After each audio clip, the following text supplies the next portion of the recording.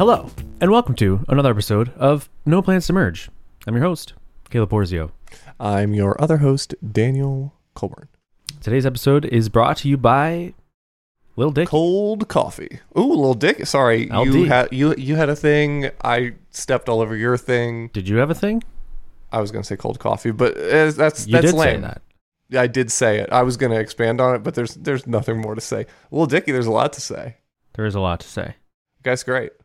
He's great. I mean, I'm not broke. I You got watched the dough. show? Do you watch Dave? Yeah. Cole? Of course you do, Daniel. This Who do is you why think I we're am? friends. Who do you Daniel. think I am? This is why Taylor? we're friends. No one else that I know watches Dave. You know what? My brother watches Dave. Well, Charlotte is the one who around here who finds TV shows. Okay. She And found it. she brings them into the family. Yeah, she likes Lil Dicky because I think she's got a crush on him. Really? Yeah, well, she's got a type, really right? And funny. it's like What, her type? gawky, Oh, dude, her type. gawky, Lil Dicky curly is haired you. guys. Yeah. Yeah, So yeah, of course she likes. gawky, goofy, kind of hip hoppy. Yeah. Anyway, so yeah, she got a type. It's LD, aka Mr. Leftward Leading Penis. Yep. Oh man, he's good. He's very good. Have we talked about LD on the show? I don't know. Have we talked about LD period? No. Ever? Me and you? No, I mean, we're both. Listen, I know that we're both in the culture, Right. so I can't imagine that we wouldn't. We're the target market. We didn't even really need to talk about LD. It was just sort of assumed. Yeah. So this guy, man, people just don't understand how legit he is. Yeah, You know? he's good. He's very good. He's I mean, all of so his good. sway freestyles are amazing. Oh, it's ludicrous. Yeah. Yeah. I'm like Kareem Abdul. Kareem Kareem Abdul-Jabbar. These hooks got me scoring. See me coming from a bar. You see you saw the Kareem Abdul-Jabbar episode. Yeah. Amazing. So this freaking show, dude, Dave. Yeah. I'm like, so I started watching Dave when it came out a while, forever ago, because I'm into LD. But I conked LD. out on it halfway through the season because this is the vibe I got from it. Because you didn't know where it was going to take you. I didn't know where it was going to take me. I didn't, Yeah. and I'm surprised I didn't stick it out because Yeah. I'm such a fan, even if it sucks. Like, I should just watch it. But it smelled like a little bit of an amateur production. Mm-hmm. Like A little Teen bit. Spirit. Yeah. Like Teen Spirit. You hear And- that kid is suing? Yeah, the Nirvana baby Yeah. for child pornography. Yeah. Mm-hmm. So yeah. Yep. So I didn't give it like a fair shake. And I felt like it was in the family of shows that tries too hard to be like overly sexual, Mm-hmm. like in friendship, like talks, like, oh, you can just be friends with a girl and talk about like masturbation and like crazy sex stuff, and it's totally fine. Like, it's just, which I'm not saying is not the norm, but at least for me, that's not the norm. I don't Sure. have like those kinds of conversations, even with my friends. Like, we have conversations, but not like he does, obviously. You don't do a lot of jerking off talk. I don't do a ton of jerking off talk. I'm going to be honest with you. I mean, it's not like off the table for sure, Yeah. but it's not like But someone's him. got to put it on the table. But his jerking it's not off gonna talk be you. is way over the top. Yeah. He's like just far beyond anybody else's Yeah. jerking For off. him, jerking off is definitely on the table, if you know what I'm saying. It is on the milking table. Dude, the freaking milking table and how they bring it. Well, so even that episode, I'm like, this is just like, I don't know, man. Like, I can handle, like, it's not like I can't handle, I don't know, non-normative whatever, but like when it seems forced, when it's like you're just going for, like, you're just trying to convince a bunch of people that you're trying to play to a bunch of people's fantasies that like, that the world is this way, and you can just, be like this and talk about all these things and do all these things, and it's all normal and celebrated, and you know what I mean? And it's just like, anyway, I'm going on and on about how I felt about the show. Yeah. But I revisited it, bro, and like, dude, I was It's swept so away. funny, and it's brilliant. It's freaking brilliant. It's like Yeah, one of it's the a really best good shows show. on TV. Holy crap. The And then- Kareem oh my Abdul-Jabbar gosh. episode is like a peak episode. It's for pretty me. good. Yeah. Like just one of the things I admire most in like film and television is like the ability to like create anxiety slowly over time. mm-hmm. You know, like did you see Uncut Gems? Yeah. You know how that whole movie is just like slowly creating anxiety? Yes, that is Oh, the and entire we just movie. watched White Lotus. Have you seen White Lotus? No. It's a show. I forget what network it's on, but it's basically like about like a resort in Hawaii, and a bunch of people are at this kind of swanky resort in Hawaii. And so there's like characters of like the people who work at the resort and people who are guests at the resort, and it's just building tension the entire show. And like you feel so anxious watching the show. Like it's like masterful the way that they build it. So that's one of the things where it's like when I'm watching a show and like someone's able to just like slowly and subtly, without using any like over the top insanity, like make me feel a little bit more anxious every passing minute until some sort of a climactic ending event. Like to me, that's like masterful, like writing and directing. I didn't And the feel like Kareem that Abdul-Jabbar- watching it, but I know what you're alluding to. No, I know, but the Kareem Abdul-Jabbar one is just like they just kind of build up to this whole situation, which then feels very claustrophobic. Yeah, it does for sure. Yeah, And yeah, it is very. Yep. It's that's a whole other thing. Is the whole how much they talk about like cultural appropriation and how they talk about it. right.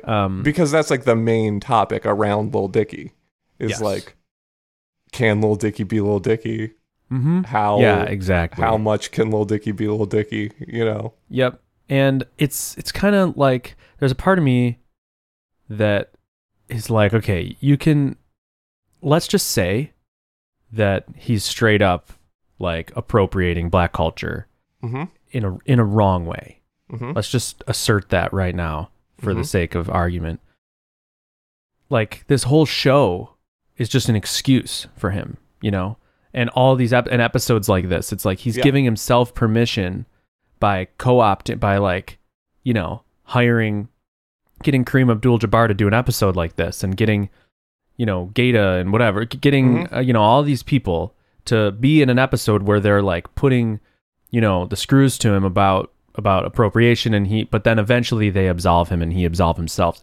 The whole show is like kind of getting the viewer to absolve him, which if you believe, you know, the thing that we just asserted, then it's like this is one whole, you know, it's just, you know, it doesn't, you can't absolve yourself by basically bringing the viewer on board, by basically making you the protagonist, making you likable, bringing the viewer on board to be rooting for you. You know what I mean? Yep. But then again, at the end of the day, it's like, can Lil Dicky exist? And that's the other side of it. It's like, can somebody super talented who has a voice and who has something to say, can he exist? To me, it's like the important thing about Lil Dicky, as opposed to like, I think there's like other white rappers where I would say like, this guy is definitely doing cultural appropriation and just like exploiting this thing for money. Like if you look at like G-Eazy or something, okay. you know, like G-Eazy, he actually went to the school that Charlotte went to in New Orleans a couple years before she went there. And he's just like he's just kind of like a average American college bro who, you know, became a rapper and, you know, doesn't really have I don't know. That's kind of Mac Miller's story, and that's kind of Macklemore's story. They're both, you know, white guys who were not from the hood. Definitely Macklemore. I think Mac Miller maybe less. But still for sure. But yeah, the thing about Lil Dicky that I appreciate and like is that like every major step of his career has kind of been co-signed by like a hip hop legend. Right? So like when he put out that one album that had all the good songs on it, like it's his only album, Pillow Talkin' and all that stuff. Yeah. Like that came with basically like a Snoop Dogg cosign. Yeah. Right? It came with like a, hey, I'm Snoop Dogg, this is Lil Dicky, I'm welcoming him to hip hop. Which arguably of all the people, like that's the least, I would think that's the least reputable person to get like Snoop Dogg? I don't know. No. Snoop Lion, I don't know. That guy's all over the map with. I think Snoop Dogg is arguably absolutely has like that sort of sway and cachet to. I mean, I guess I sort of agree. It's just that he's so, and this is coming. I dig Snoop Dogg. I'm just devil's advocating here that he's so commercialized, and he you know what I mean? Like he's the. Yeah, but he's also like he's still very real and like connected. Yeah. Like when for example, like during the Black Lives Matter protests, when it came time to get the gangs to stop fighting each other and work together during the protests, Snoop Dogg is the one who officiates that sit down. Yeah. Like Snoop Dogg is like, Bloods and Crips, like, we're going to come sit in this room. I have a Crip, but I have blood homies, and like we're going to sit and talk and like set all this up. Like, right? Like he's still very connected to the streets. He's still very like, yeah, he is. He's an official person, you know? I was just watching an interview with somebody about their experience being on Snoop Dogg's like reality show or his whatever his talk show. Yeah. I'm trying to think who it was, but it was Carlos Mencia? Yeah, I think it was Carlos Mencia. Okay. And he's describing this experience getting high on stage with Snoop Dogg, of course, like anybody talking about Snoop Dogg, but Snoop Dogg has him on the show, and well, first off, there's no prep, nobody prompting him for anything. They just start talking, and he was like floored. He's like, "This is crazy," which is cool. And I was like, "Sweet, cool being Snoop." But then he was talking about how Snoop Dogg, like plays him some like Mexican like cartel music. And at first Carlos is like, what are you doing, bro? Like, what are you like? You'd think you're, it was like, at first he was like, you're crossing some line, thinking like, hey, you're Mexican, like check out this, like you'll like this, whatever. But then he kind of like realized like what it was. It's actually like legit. Like there's like people like shooting people in the background of this music. Like it's the most like underground stuff that you can't even find. And Carlos like recognizes just like, well, that, so Carlos said something prompting Snoop like what, this is because I'm Mexican? And Snoop Dogg's like, what is it? It's like gangster recognizes gangster, something like that, and he's like, whoa. Anyway. Snoop is legit. And like Snoop, like I don't know how like familiar are you like familiar with like Nipsey Hussle and that whole situation? So Nipsey was like another sort of like LA gangster dude, Crip dude, neighborhood Crip dude. Anyway, he was sort of another like powerful voice in like advocating the end of gang violence from like a gang perspective, and like advocating like unifying and working together and seeing that the gangs are these powerful institutions that can be used for good and are not exclusively like negative, violent criminal organizations, blah, blah, blah. Anyway, Nipsey and Snoop were very like collaborative in that whole process. And like, yeah, Snoop is legit. Okay. Anyway, all I'm saying about Lil Dicky is like he came in with a Snoop cosign. Yeah. The major level ups in his career have been like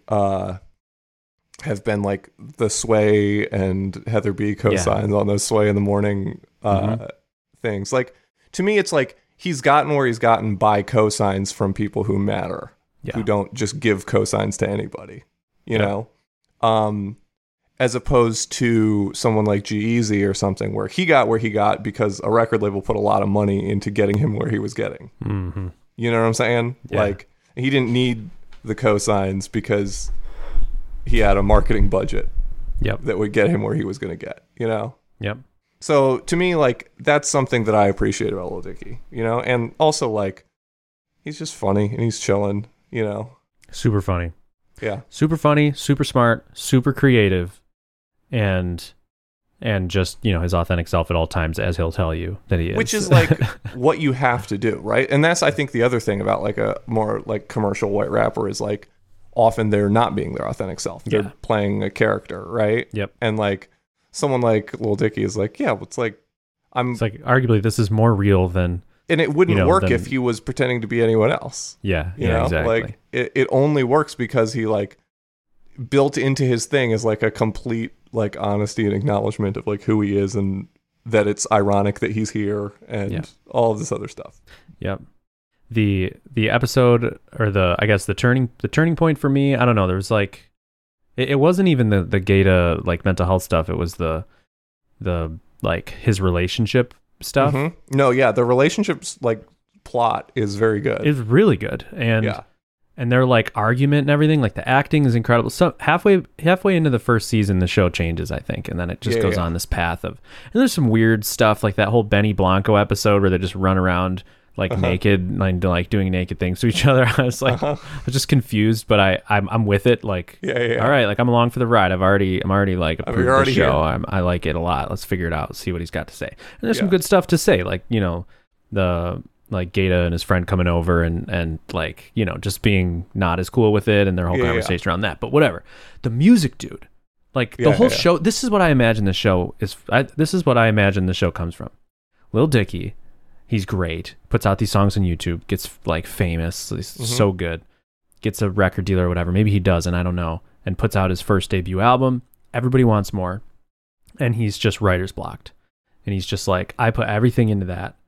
And that was like the biggest thing in the world. And now my standards are so ridiculously high that like to top that, I feel like I'll never be able to put out another single song ever. And then maybe he's having a conversation with somebody and he's like, or maybe it's like with Hulu, I don't know. He's like, well, maybe we should make a show about me not ever being able to write music again. And then in the show, I'll write music, but it'll just be like half-baked music that has no strings attached.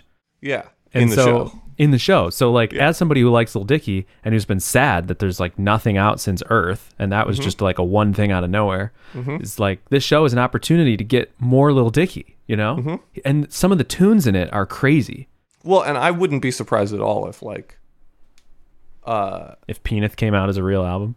Well, or if like the show is like marketing for an album release, Yeah. Like I wouldn't be surprised at all if like when the next season is going to drop, like a month before he drops an album, because he did such a good job marketing the show. Like, I don't know, like I'm like on like, well, I'm like deep in sort of like graffiti Instagram. Okay. And so because of that, like all the ads and stuff I get are like kind of hip hop and stuff related ads. Yeah. And like he would like, there was a lot of viral marketing going on. Like there was a lot of like, marketing for the show, like from graffiti writers and like random stuff like that, where it was just like they did a really good job like putting Dave in front of like me, which is the job of marketing that show. Right, interesting. Is like put that show in front of me and then I'll watch it.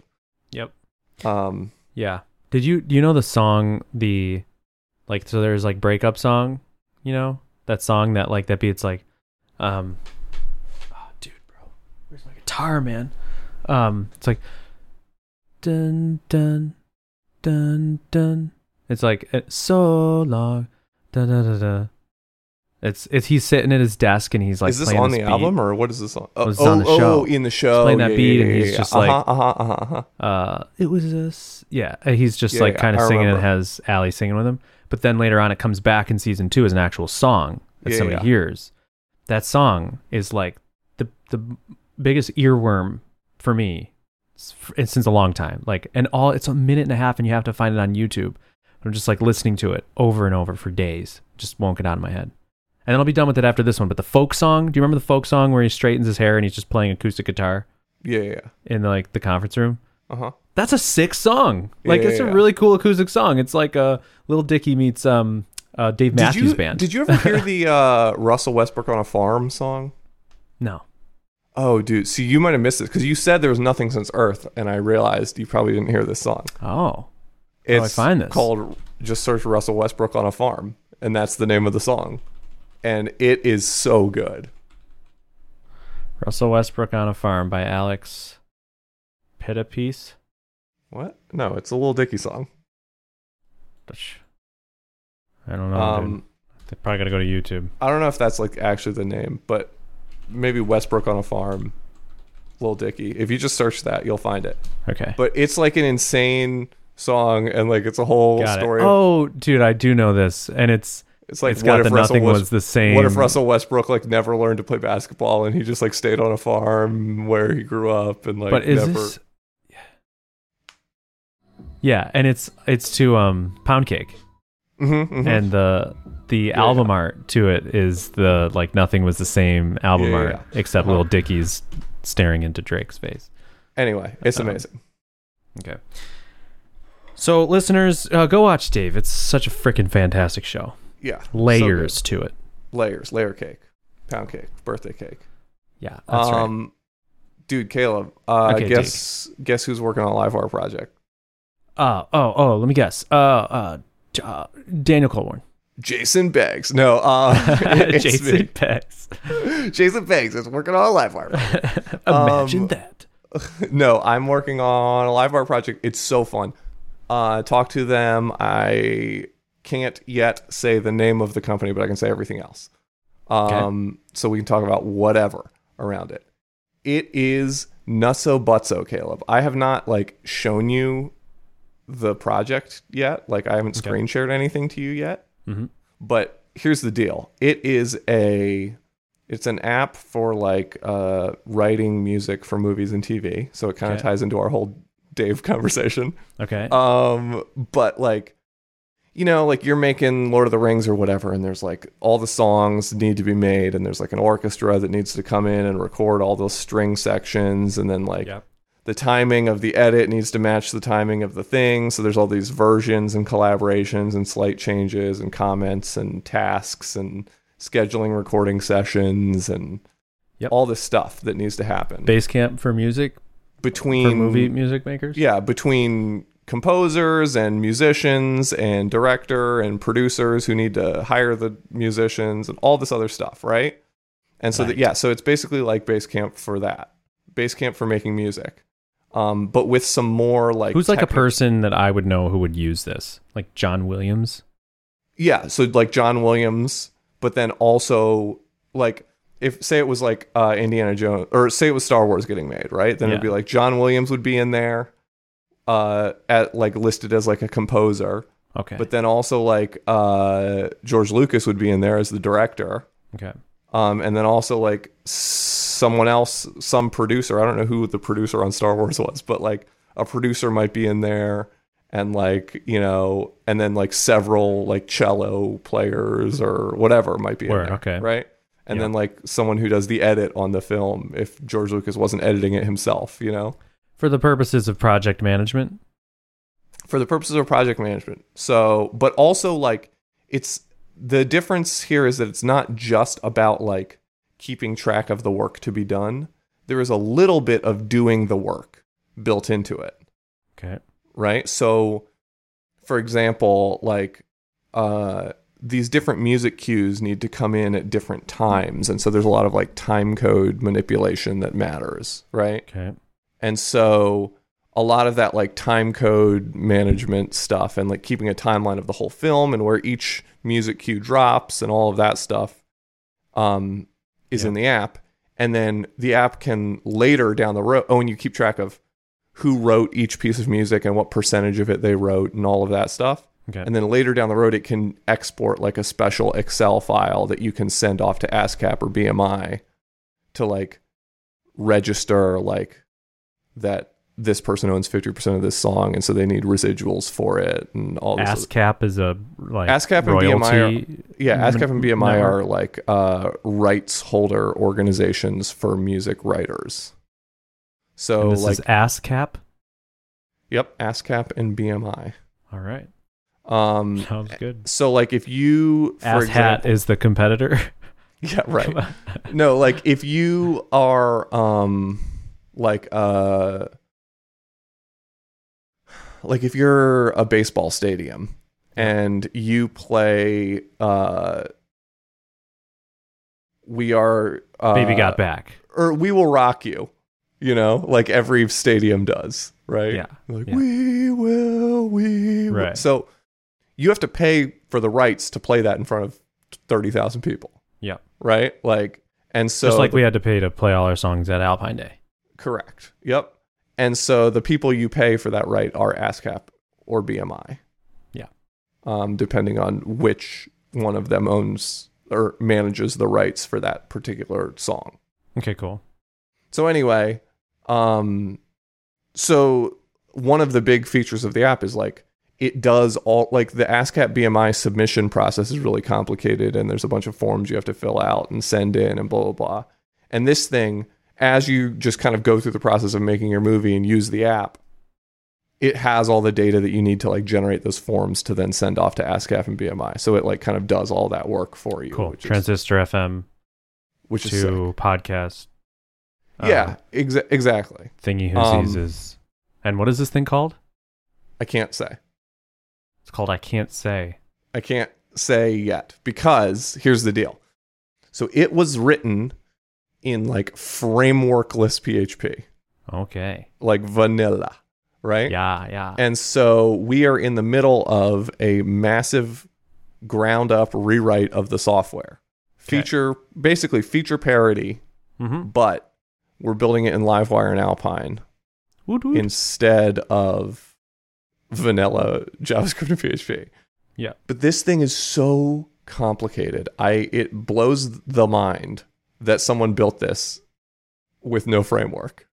Because there's just like timelines and syncing up video time codes to like, it has like a thing where like you make a comment while a video is playing and it keeps track of what minute and second of the video you were at when you made the comment. Word. And then there's all these like special inputs that handle like special formats of time codes that like allow you to like, so say it's kind of like ISO time style where it's like hours, : minutes, : seconds, : frames, I think. And then you can like change those things but say like for a certain clip, there's like a start time and an end time, right? Mm-hmm. If you go into the start time box and click it and type +20 into that box, it takes the thing that was there and then adds 20 seconds to it. Okay. If you go into that same box and type +20 and hold shift and then hit enter, it updates all of the timecode boxes in that little section. Okay. Right? So there's just like weird little kind of power user keyboard shortcut stuff built into it. Feels very much like a desktop app in that way. Cool. And it's all timeline centric? It's not all timeline centric, but their timeline is a part of it. Okay.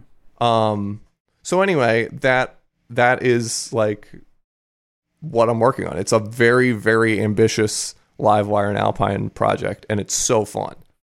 For sure. So there's like a lot of it is just like creating these special inputs. There's a lot of input magic. Okay. And then there's input group magic. So not only are the inputs magical atomically by themselves, they're also magical in how they interact with other inputs. So yeah, there's a lot of interesting stuff to do there. But yeah, it's really cool. Have you started working on it? Yep. So I'm 2 days in. Or I have 2 full days and like an hour and a half before we started recording this. Okay. In. Most of that time I spent onboarding, then building out a Trello board for what I was going to work on, and then I built a nice little cool Alpine. So there's a lot of, similar to desktop apps, there's like a lot of sort of like panels and stuff. Okay. You know, like imagine like Photoshop, like a layers panel or whatever. For sure. There's a lot of panels and stuff. So I built kind of an agnostic panel, collapsible panel component. That can kind of, it takes props that say like what direction does it anchor to, and based on that it like changes the layout of the panel, and then like it has like the ability to sort of collapse and uncollapse and so it needed to be pretty flexible because used all throughout the app in all sorts of different contexts. So I built like this pretty crazy panel component, and then now I'm moving on to the queue metadata component. So there's this one page that is a really big page that actually I'm gonna share it with you, and then you explain the page to the listener, because I think it'll help that you see it, and then I think it'll also make the listener more able to understand what we're doing. Okay, Big D Cole. Could you give me the ability to screen share? Done and done, bro, Chach. All right, we love it. We love it. So we are going to share this screen. Screen is sharing. Listener, Daniel's screen is showing. And we have... So, you got the main thing. It looks... This looks like... So there like can YouTube. be a video in here that would play. Yeah. Right now, there's no media uploaded for this particular queue. Looks like kind of like a YouTube player, but under it, instead of a bunch of comments and descriptions and stuff, there's like a few boxes kind of like that, but they're very admin-y. This looks like I'm using OBS, and it's like, it actually looks like OBS, the styling, or Premiere, and it has like a ton of different inputs, like you would guess with something really technical. Like I'm going to be selecting like a bunch of like bit rates and crap like that, and like numbers and stuff that I wouldn't understand unless I knew the domain. Yeah. So a bunch of stuff. Like this. We got checkboxes. We got drop downs. We got checkbox. Text we got inputs. like advanced searchable drop downs with. We got toggles. Sub-selected. Okay, so see these. Yeah, and it like, all looks really homogeneous. It looks good. It looks yeah. And you see these sort of time code inputs, right? So this is like an example where I would go like plus 20. And it added 20 to that one. And I can now go very cool. minus 20. So Daniel's just showing me like there's a text input that has a timestamp in it. Like you could just edit the text. Or you could just remove all the text and then type plus 20 and then enter tab away, and then it'll add 20 to whatever was in that text input. It's pretty cool. Yep. Looks very power usery. It looks like a desktop app. It does. And up. So then there's like, see how this panel like expands, and then this is where all the comments are. We got pinned sidebar panels. There's also like task management in here. Yeah. Yep. So anyway, that's what we're building. Here's my current version of that page. Oh. And look at you. See, I built these little multi-directional collapsible panel things in. Yep. So you're going to be building these deep input elements for Livewire and Alpine. Correct. And I think that's the stuff that's like so interesting and exciting about this is like, dude, you're going to have a freaking ball. It's going to be so fun, dude. Like, especially the input stuff. Like, that stuff is going to be crazy. There's, I would like to talk to you about when you get to this point. I have a problem that I want solved, and I think you're going to experience this problem creating your own inputs. Okay. Because kind of the goal is, ideally, you're using Livewire you're using like individual blade components for these input elements. Mm-hmm. So let's say you have that multi-select one, like you're hopefully just doing like X multi-select, Mm-hmm. And ideally you want all the implementation stuff hidden inside that. And you don't really need any server-driven stuff inside that, just props, server-driven props type deal. And you want a wire model to the value of that input, But, so if you think about it, wire model, just like vModel in Vue, is a value prop down and an input event up, right? It's just syntactic sugar for listening to the input event and setting a value and setting and binding the value attribute to, right, whatever. And when this works perfectly with native input elements because it's on the same element. But when you create these subcomponents, these abstractions, there's a missing link in Livewire that I'm finding and in Alpine. And it is that if you want to change the binding, so wire model, if it's wire model bound to, okay, so let's say that you have a blade component for a date. So it's like x-inputs.date or something. And inside that's a bunch of blade, a bunch of Alpine, whatever. And when you say, x-inputs.date, whatever, you want to say wire::model date. And then you have a public property called date in your Livewire component. Okay? Correct. That's what you want. Yep. So in your custom blade deal, you have like a bunch of divs. You're creating this thing from scratch. And you're tracking the actual date, just with JavaScript and logic and whatever. And when it changes, you just fire an input event up the DOM with the new value. And then that'll wire model bind properly. All good, right? Yep. But what about if date has an initial value when you load the page? Mm-hmm. How do you pass that value down on initialization, or how do you look for it up on initialization?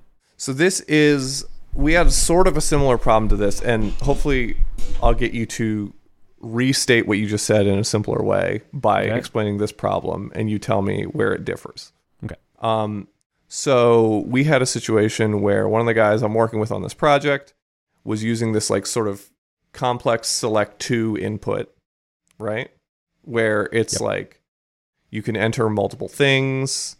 Yep. And the multiple things you're entering like are coming from a list with autocomplete of users, right?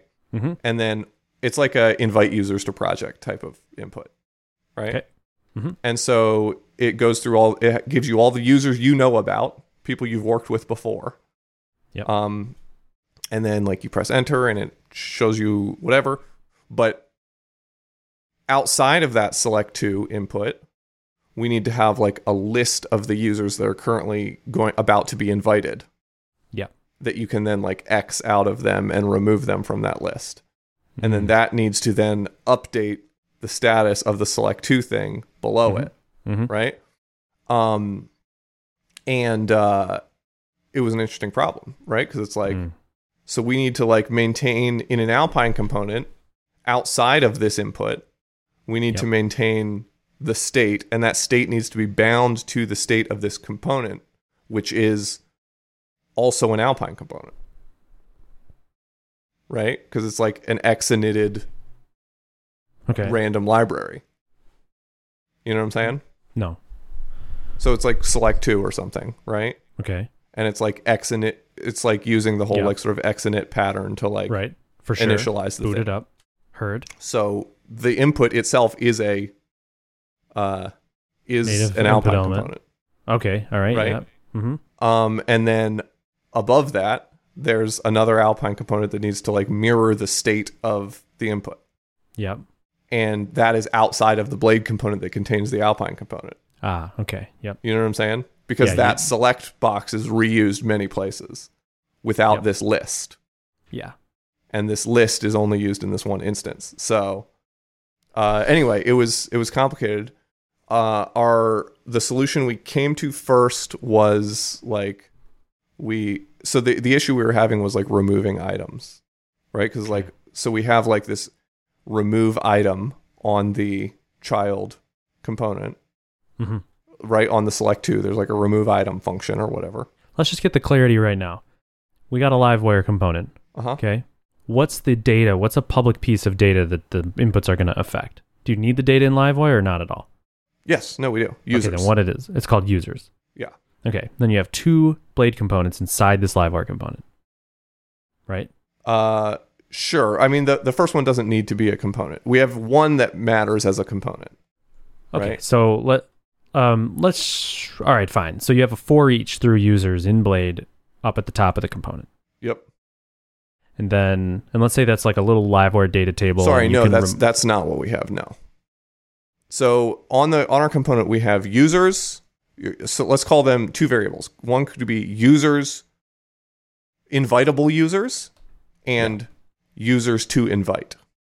Right? So the whole point of this input is that I'm selecting from a list of invitable users which ones I actually want to invite. Okay. So you have basically there's the options and then there's the selected values. Like any select to thing. You're passing in the options and you're binding to the selected values. So it could be all of the states like New York and Virginia and whatever, and then the states that you select. Correct. And so all of the states is static data. It's not really changing. Correct. Is that the same case in your thing? Users to invite is static? Users to invite is static. So let's say it's not even a public property in LiveWire. You're just passing it like from Blade or something. I don't know. It's just like data that you get passed to the render function or whatever. Sure. Yeah. It's like user objects. So the actual piece of data that matters is users to invite. Okay. So let's say that you have a totally bladed out LiveWire data table at the top that shows the users to invite. And it has there is additional complexity we're not talking about, and I don't know if we're going to run into it or not. Okay, let's see. Let's see. So you got the data table at the top, and each row, these invite users things, you can't add them from this data table, but you can subtract them. Correct. So you could hit X. This is sort of like a shopping cart. Like you add it from other places, but then when you get to the shopping cart, you're not really adding new things. You're just removing things potentially. So they each have their own remove button that when you click it, it's LiveWire bound to some backend method that removes itself from the public property. Correct. Cool. Okay. Then below and also, needs to remove itself from the select to. This is where we're getting options. to. Yeah. So below that is the blade component that wraps up all alpinified stuff. And so let's say that it's a blade component that's just like a facade for select to, and you pass in :options or whatever, and you pass in all users, and that's all the static data. And then you have wire model to users to invite or whatever. And that's the ideal scenario. Yes. Yep. And so ideally, if there's options already selected in that array on page load, then the select to will reflect that. And then in select to, if you remove one, it should remove it from the select to instantly, but also be bound to the Livewire component and then removed from the data table automatically. Yes. Right. Okay. And vice versa. If you remove it via data table, it needs to be removed from select to for from sure. Select to. Yep. And that's the thing there is like it needs to be removed from the selected in select to. Yeah. Right? Yep. Totally. Exactly. So yeah, this is interesting, D. Cole. This is the problem with wire model right now, is wire model is only one way.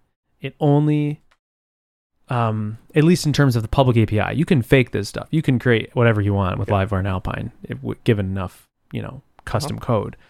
But you could, ideally, there's some sort of API that allows you.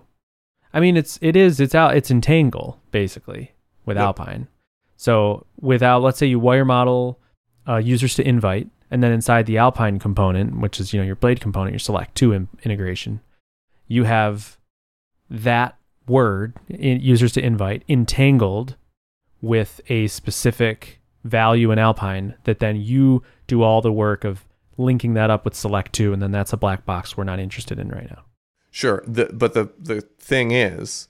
Okay. We can't do that work inside of the component. Because it doesn't have scope of outside? No, because this component needs to be reused in other places where it doesn't need to be entangled with that thing, right? So we need to be able to say from a prop on the component that I want to entangle this. Okay. You know what I'm saying? So what's a scenario where you wouldn't want it entangled?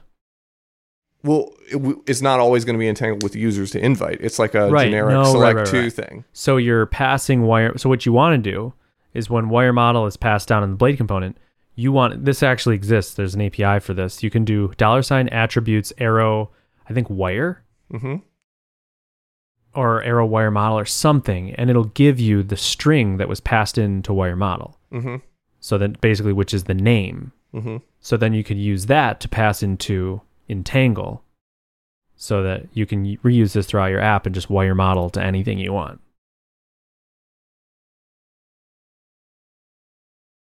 Interesting. Oh, so this is a fairly common pattern. And then that allows you to sort of wire model to nested things or wire model, sort of arbitrarily.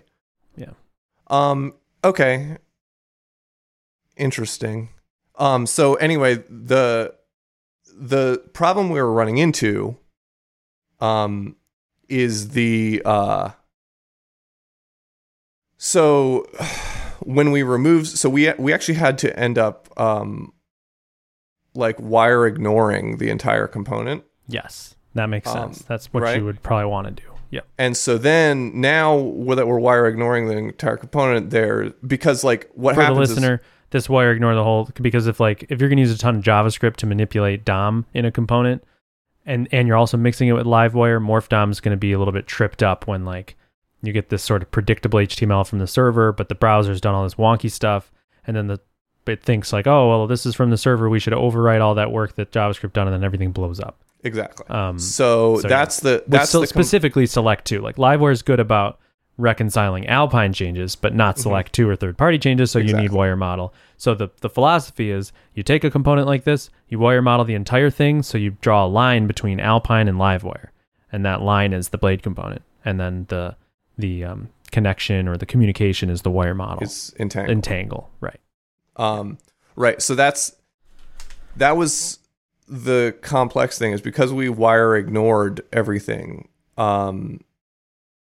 and we couldn't figure out in the moment. And now I'm thinking if I went back and looked, I probably could figure out a way to handle the entangle from outside the component.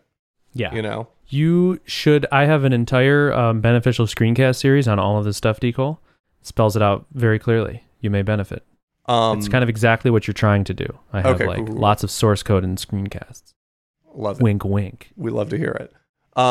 Anyway, we ended up like, and this I think was the interesting part, is like we needed to like have a callback that we could access for our implementation because we didn't do the entangle that way. Mm-hmm. And so for our implementation, we actually had to like call the remove item function on select2. Okay. Right? Like we had to like hit that function from when you removed something from the data table. Right. Right? And so like because we wanted like the entangle was on the select2, right? So like that was the source of everything. So when we removed something from the data table, we weren't updating Livewire. We were updating the select2, which was then updating Livewire. Right. Does that make sense? Yes. So wait. What's the thing? So we have a data table, right? So we have like a single source of truth, which is like Livewire's talking to select2, they're entangled, right? Okay. So when we hit the delete button in the data table. Right? Yes. It's got to go through Livewire. No, it has to go through select2. Oh. And then select2 is updating Livewire. The data table at the top? Yeah. Isn't that just all Livewired out directly? I guess not. So I think this is the implementation detail I wasn't like noting, was that like basically it was just like the value of that input. So I think that thing might not have been fully Livewired up. This is complicated because I kind of jumped into the implementation halfway through. I didn't design the thing. Well, so what I was saying originally is probably a better setup, which is two blade components that each have their own Alpine inside of them. So the top one is the data table, but they're both pulling directly from the Livewire thing. So when that value updates, they both update. When the Livewire value updates. Yeah. Right. But if one changes, if there's an entangle. I wonder if there was a reason that he was unable to do that, or whether it just was like not the approach he took. Because it does make a lot more sense. If you entangle the same value twice, that'd be pretty cool. Like, to both Alpine things, I would really want to test this. It would be awesome, and I think this would be the case. Wait, you can't entangle two. Hold on. Yes, you can. No, in separate components. If you have two separate Alpine components, each of which entangles a value to the same Livewire value. They're only going to change when the Livewire component changes or themselves change. They're not going to change each other instantaneously. Right, because you're not entangling them to each other. Right. Yeah, although that would be sick. That would be sick.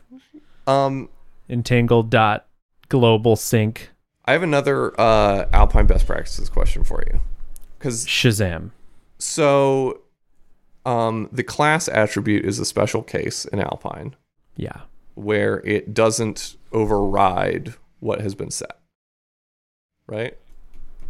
So if I have something where I say like class equals BG gray, and then I say colon class equals BG red. Yeah, it's additive. It's additive. If you wanted to get around that and actually replace it, is that something that there is like a best practice for? Because be an API for that. It's like .force or like something like that, like .hard or something. Because I currently have like a thing. So my panels, right? My panels that I was showing you, my collapsible panels. Mm-hmm. The width on those is set via a Tailwind class. Mm-hmm. Right? And when it's open, it's one Tailwind class. And when it's closed, it's a different Tailwind class. Okay. Right? Mm-hmm. And one of the props of the component is open by default, right? Because some panels should be open by default. Some panels should be closed by default. Yep. Right? And so I can't know which of those is the initial state. Right. Right? Yep. And so right now what I have is colon class equals Yep. is open ternary the open class or the closed class. Okay. Right? Yep. Which means I have like a flash of unstyled width while Alpine is loading, right? Okay. So I'm able through in my blade template to set class to the the default. initial width that it should be. Right. But if I do that, then Alpine can't override that width. This is interesting, Daniel. Isn't it? So, I mean, one thing you could do, this is not what you want, because I'm assuming that the constraint is to have a pre-Alpine load style. Yes. Because you could just hide the whole sidebar pre-Alpine load always. Right. So let's assume we don't want to do that. Okay. But I'll say that for the majority of use cases, I think that's the move. Okay. So let's say that for this use case, it's not. But for this use case... Say you wanted to have a style pre-Alpine load and then have that be overrode hydrated on up. And then basically say, like, as soon as Alpine is hydrated, let it have complete control of this class attribute. You should have just a class dot force or a class dot overwrite. Yeah. Because it's a special case. It's unlike all other attributes. So you should give an option to make it like other attributes. Yeah. So xbind and then bind.js. Just looking, so my special class thing. Trying to see how I do that in bind classes. Yeah, so when Alpine first, boots up, it sets the classes you want, but when it does that, it sets a callback to undo what it just did. Yeah, and so you could literally just say, like, with this dot API, just like skip that step of undoing what it just did.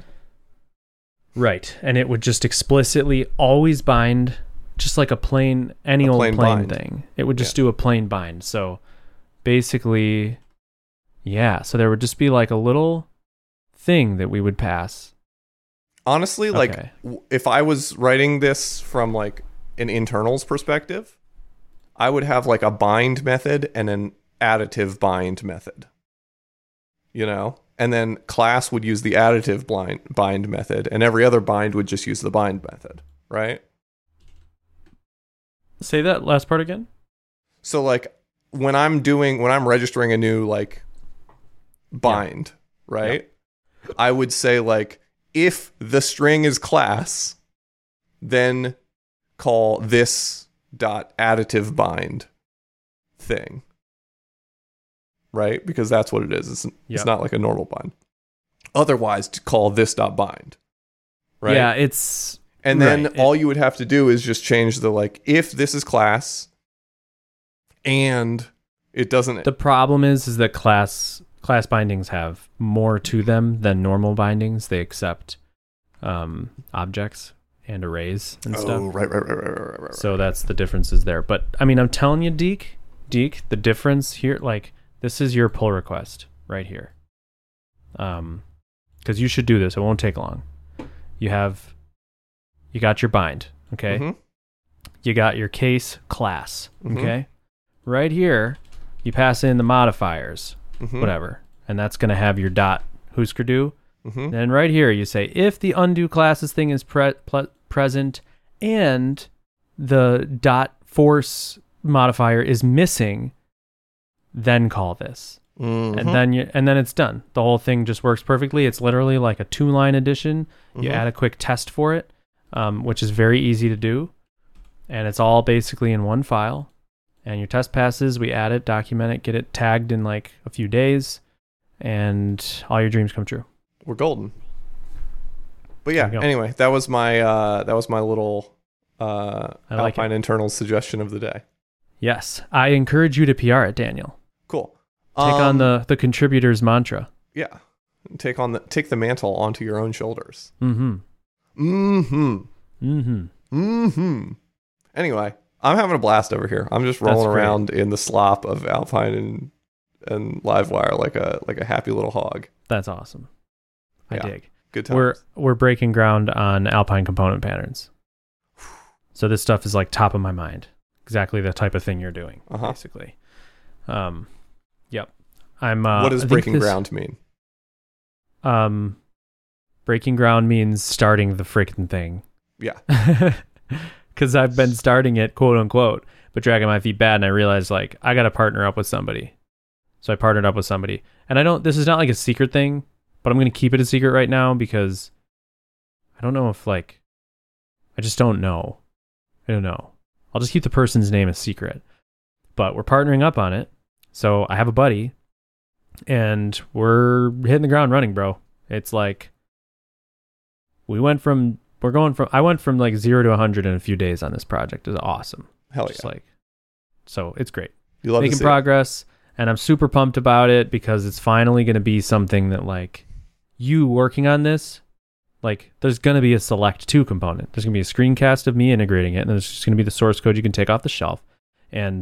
Or on top of that, there'll be a Livewire-ified component. Yeah. So that you can literally just copy and paste the whole thing. Are those going to be pricing tiers?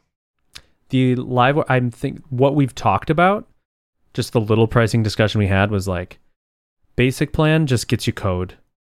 Super plan gets you screencasts plus Livewire integrations. That's what I was thinking. Cool. What do you think?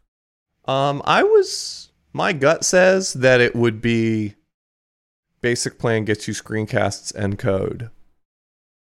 And then there's another add-on plan that gets you the Livewire integrations. But I can see your pricing plan working fine. Mm-hmm. Yeah. Yeah.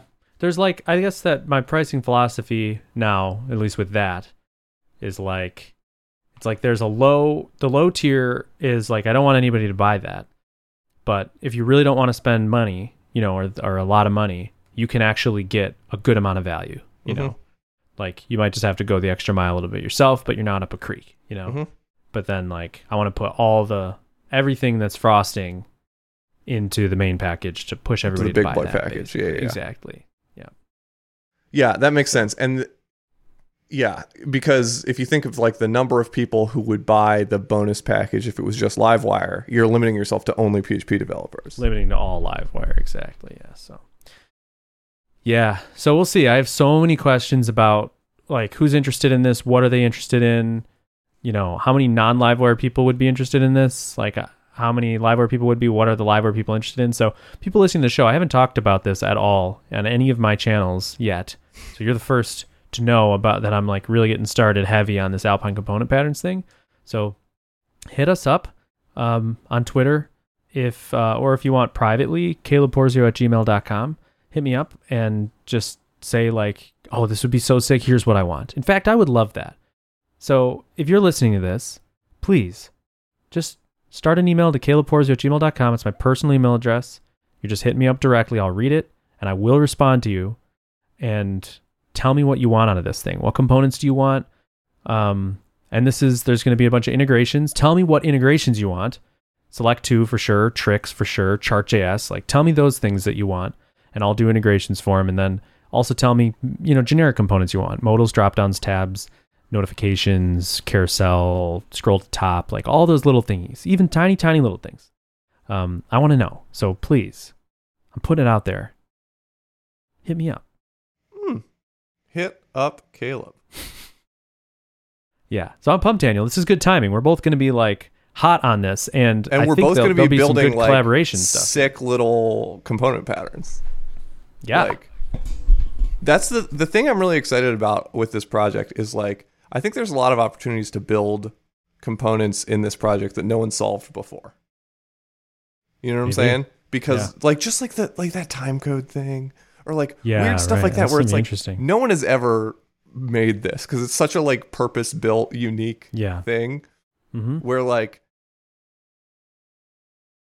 I talk a lot on here about how I hate like writing boilerplate code and I hate like having to make a new file, like a form, what are they called? Form requests. Form help. Yeah.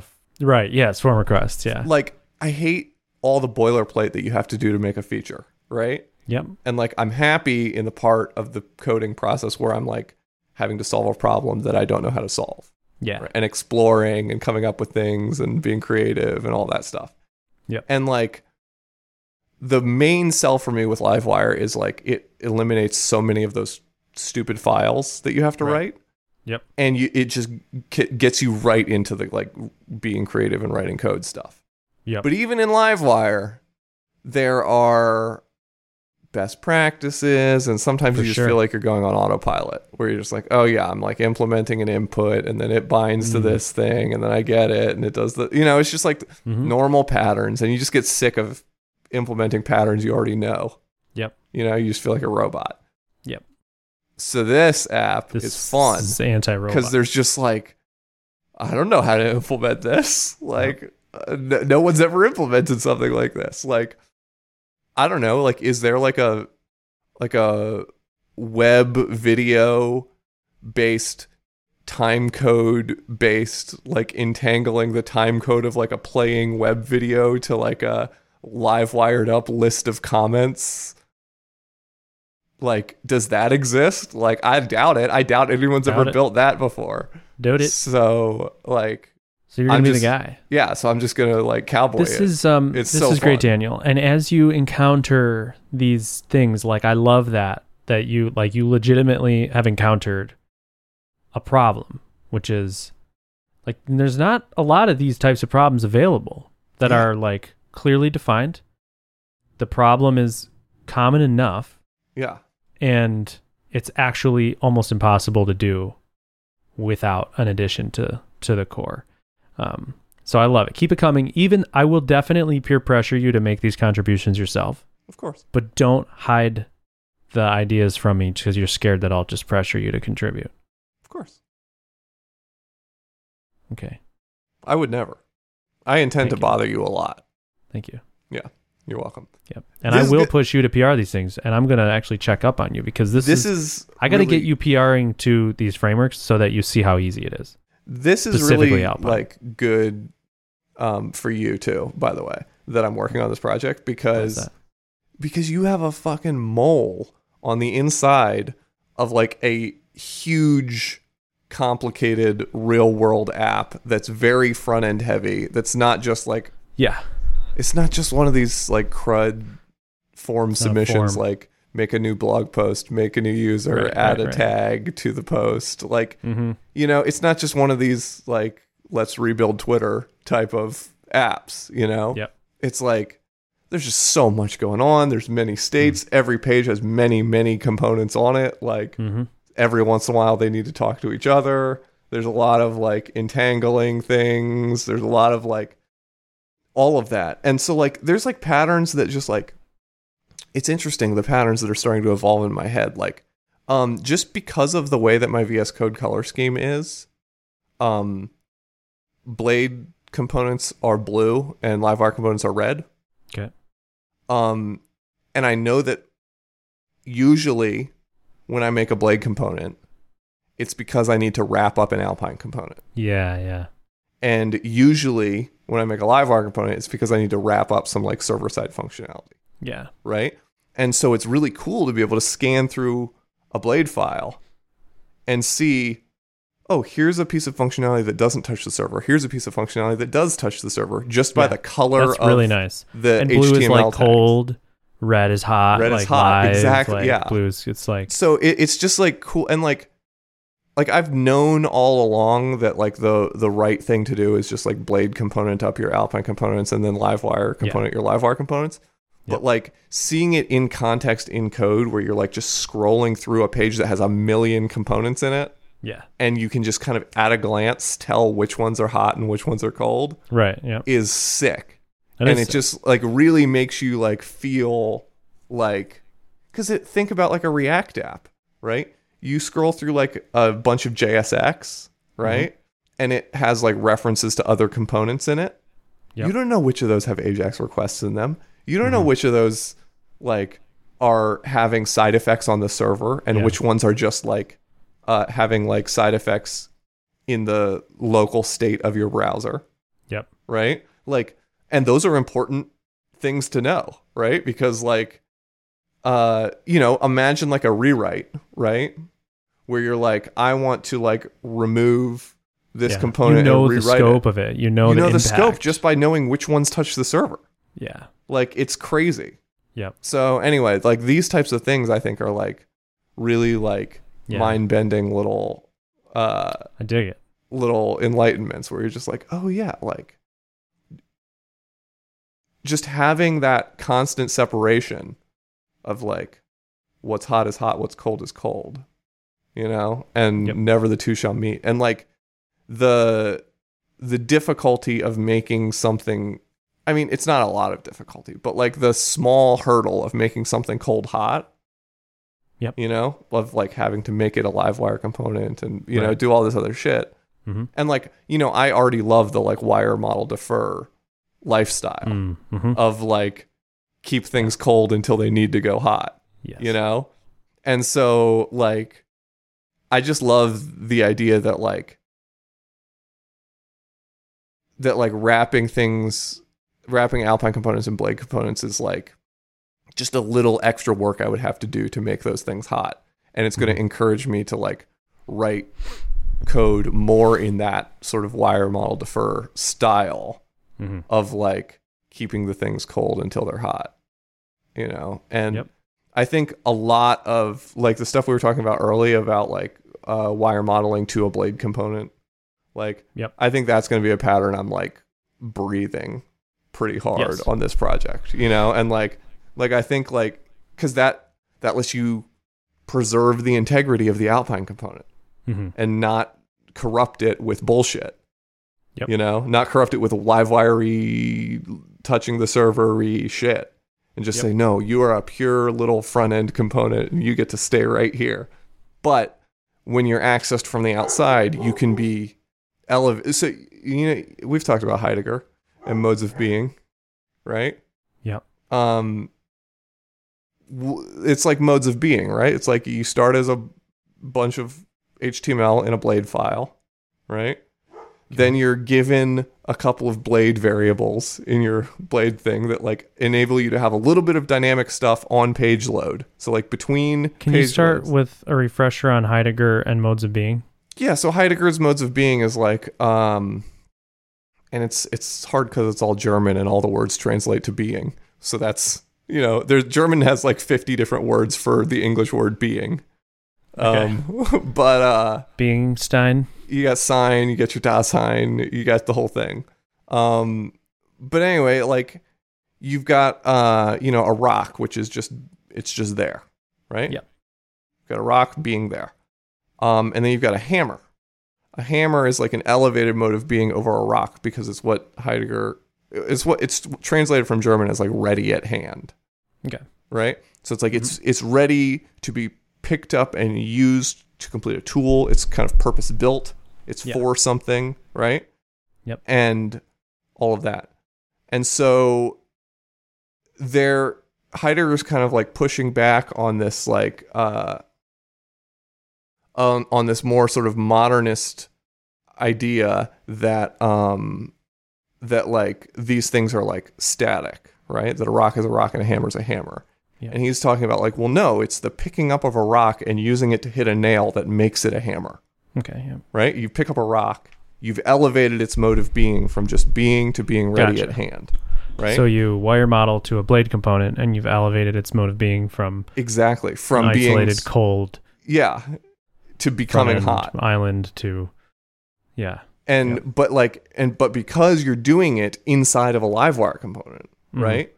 You're only doing that by like you're pulling the cold state into the hot realm, right? And so you're still able to see all of the hot code in one file. Yeah. You still don't have any hidden hot code in other files. Yeah. It's all right in front of you. Yeah. And so then Dasein, which is the highest mode of being, is that being which comprehends its own existence, right? Okay. So like the hammer doesn't comprehend its own existence. It only exists ready at hand to the Dasein, which puts it to use. Okay. Right? So like a person is Dasein. Right. So anyway, to me it's like you went like the Blade component with like a at for each user's username or whatever. Yep. That's a rock that's just there, Yep. And then you stick a little Alpine in there where you allow me to like toggle users on and off or expand users to show their profile photo or whatever. Now that's like ready at hand. It's like it's entered the world. It's like a tool now, Animated, yeah.